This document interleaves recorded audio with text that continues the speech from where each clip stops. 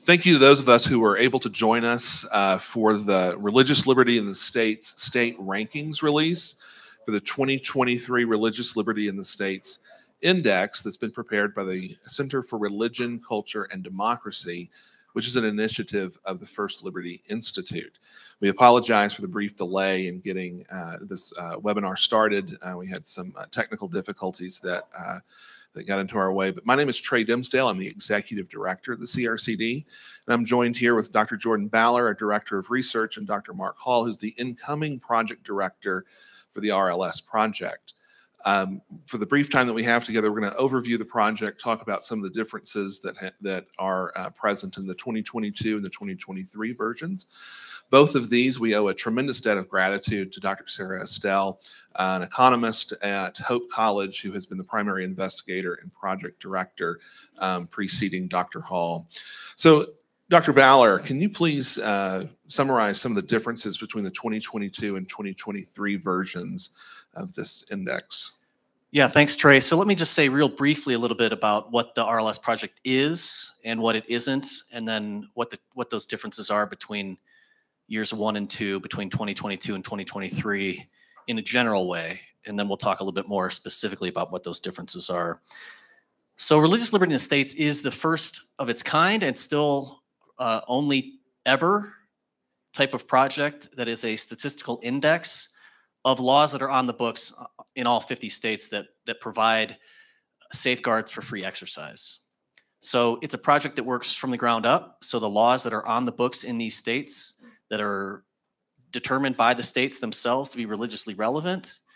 We've worked to see what is already out there and what the state of play is, what the law of the land is across all these 50 states within a federal context. So we're looking at the letter of the law in constitutions and in statutes in each of the 50 states, seeing where those laws have been put into effect and which states have them and which states don't. So working from that kind of ground up inductive approach, we see whether that protection is present in the state or not, and depending whether it is or not, it gets a 0 or a 1.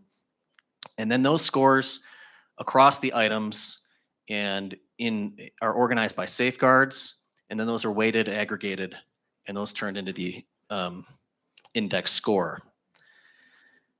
So in this sense, we started year 1 in the RLS project under Dr. Estelle's direction with 29 items that we identified across different states. They were organized into 11 different safeguards and 6 groups.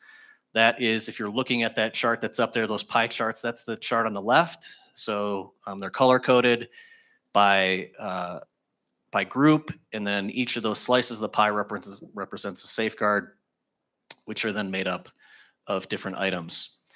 So you can see there are a lot more pieces in the pie from year 1 to year 2.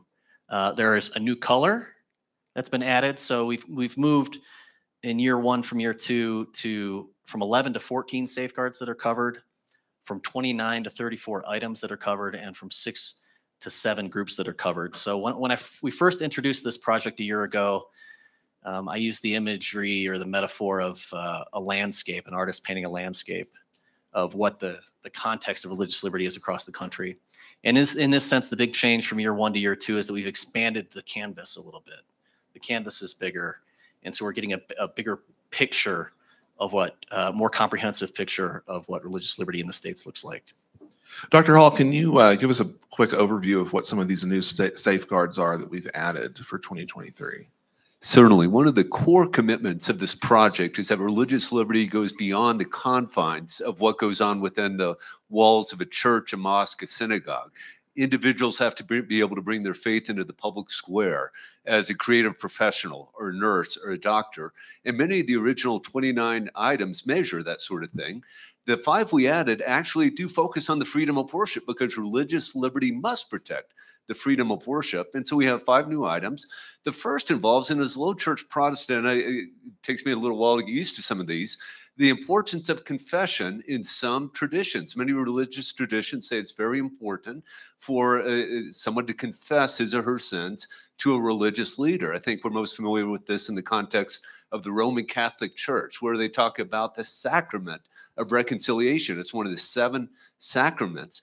Now, so it's not just a good idea, it's obligatory, but canon law goes on to say that if a priest violates the seal of the confession, the penalty is automatic excommunication. So that's awfully serious.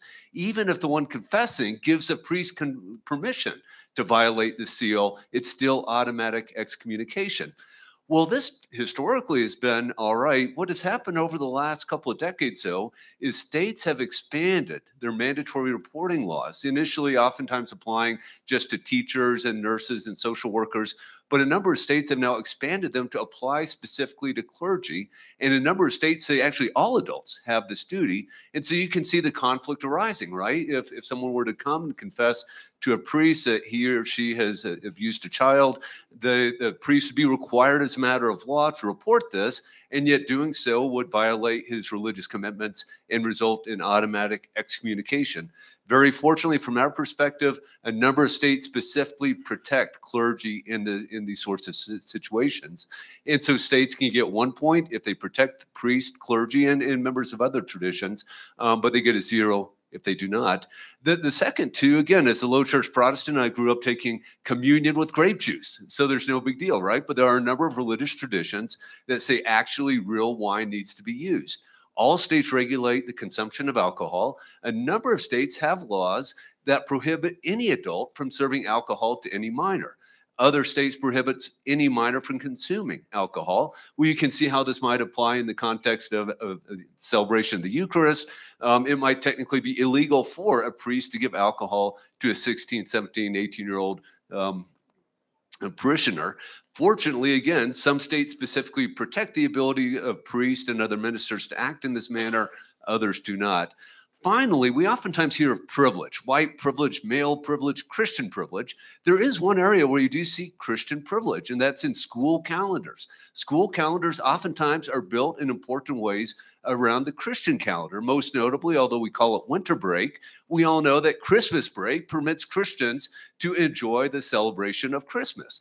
But if you're a member of a minority faith, your holiday might not be so protected. And so a number of states, we think, fortunately, specifically protect the ability of parents of minority faiths, usually minority faiths, to celebrate their own religious holidays and not be dinged for mandatory attendance laws. So 5 new items measuring more explicitly religious type things, but I think they expand the scope of what is protected very, very nicely.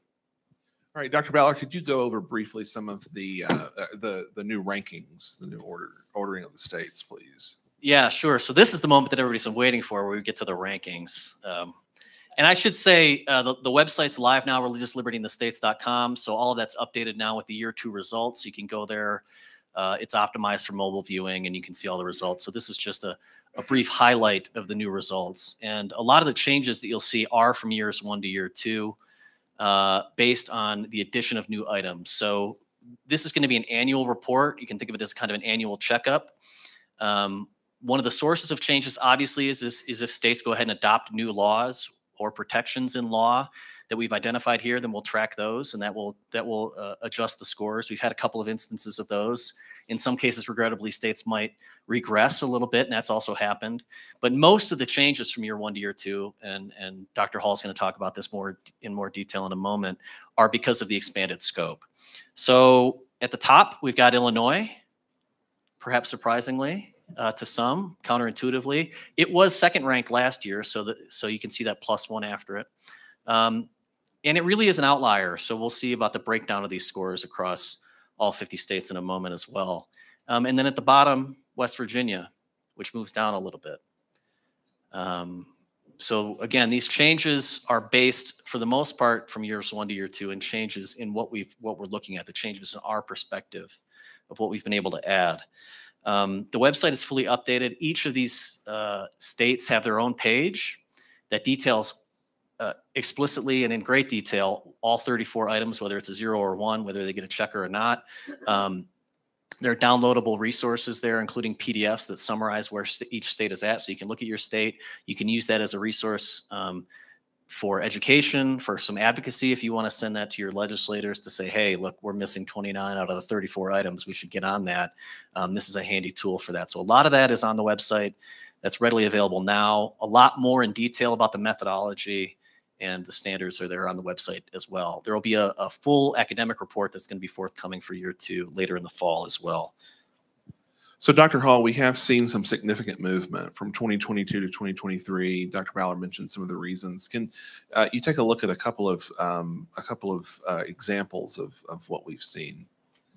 Sure, thank you. So as Jordan suggested, there's two ways to move up or down. One is that you could change the law. So the initial 29 items, you could add protections, and a few states did that, or you could subtract protections. And we'll talk about a few specific examples. The other way, though, is by adding these 5 items, some states happen to already protect them, other states did not. And so a lot of Illinois' increase actually comes about because they were already protecting these new items. West Virginia wasn't protecting them, and so they went down. But I think the really notable cases is South Carolina made significant steps in adding new protections, very laudable steps, and we should commend the state. The same with Rhode Island, made some positive steps to better protect religious liberty, and so therefore went up a bit. One state went down by removing a protection, and that's very, very, very disappointing to us. Let me say Dr. Estelle has done a fantastic job of putting together a very seriously academic project that's been peer-reviewed. I would be happy to sit down with the most secular, number-crunching political scientist I know, a Jewish law professor, and we could look at that and say, yeah, this all makes sense. It's a very serious, I think, objective, thoroughly transparent project. But let me also say, as Jordan and I argued in a little essay published in Law and Liberty today, this is not only an academic project. We do hope that legislatures, especially say West Virginia, might look at this project and say, we could do a lot better. We need to adopt some of these protections. And one of the virtues of this project is they don't have to look to abstract suggestions. They can look at what is done in other states already and not follow them blindly, but say, okay, let's take parts of this law from Illinois and parts of this law from Ohio and adopt it in West Virginia or Oregon or other states. So we do hope that this project will have real world consequences. Thank you. And it's important to note, too, that this project is one that assumes that the federal context is a backdrop that provides a baseline for religious liberty protection. States can do more, states can't do less. And so what we're trying to emphasize here is a component of the law that American citizens live under that is oftentimes overlooked, but nonetheless very important for being able to maximize religious freedom for all Americans.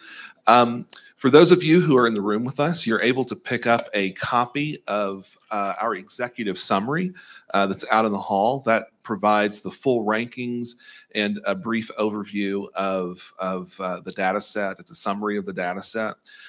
For those of you who are joining us via live stream, this is available in PDF on our website, religiouslibertyinthestates.com, along with state-specific scorecards that can be printed off and sent to state legislators, as well as more specific data about the methodology that we employed, the decisions that we made with regard to why certain statutory classes are included, others are not, what sources of law we used. Lots of information there, the complete data set. You can cut it and splice it and re-rank it. It's completely transparent with regard to how we did. There's no mystery with regard to the rankings. So thank you very much for your time and for your attention and for your interest in this project. Visit our website, sign up for updates, and get more information there. Thanks very much.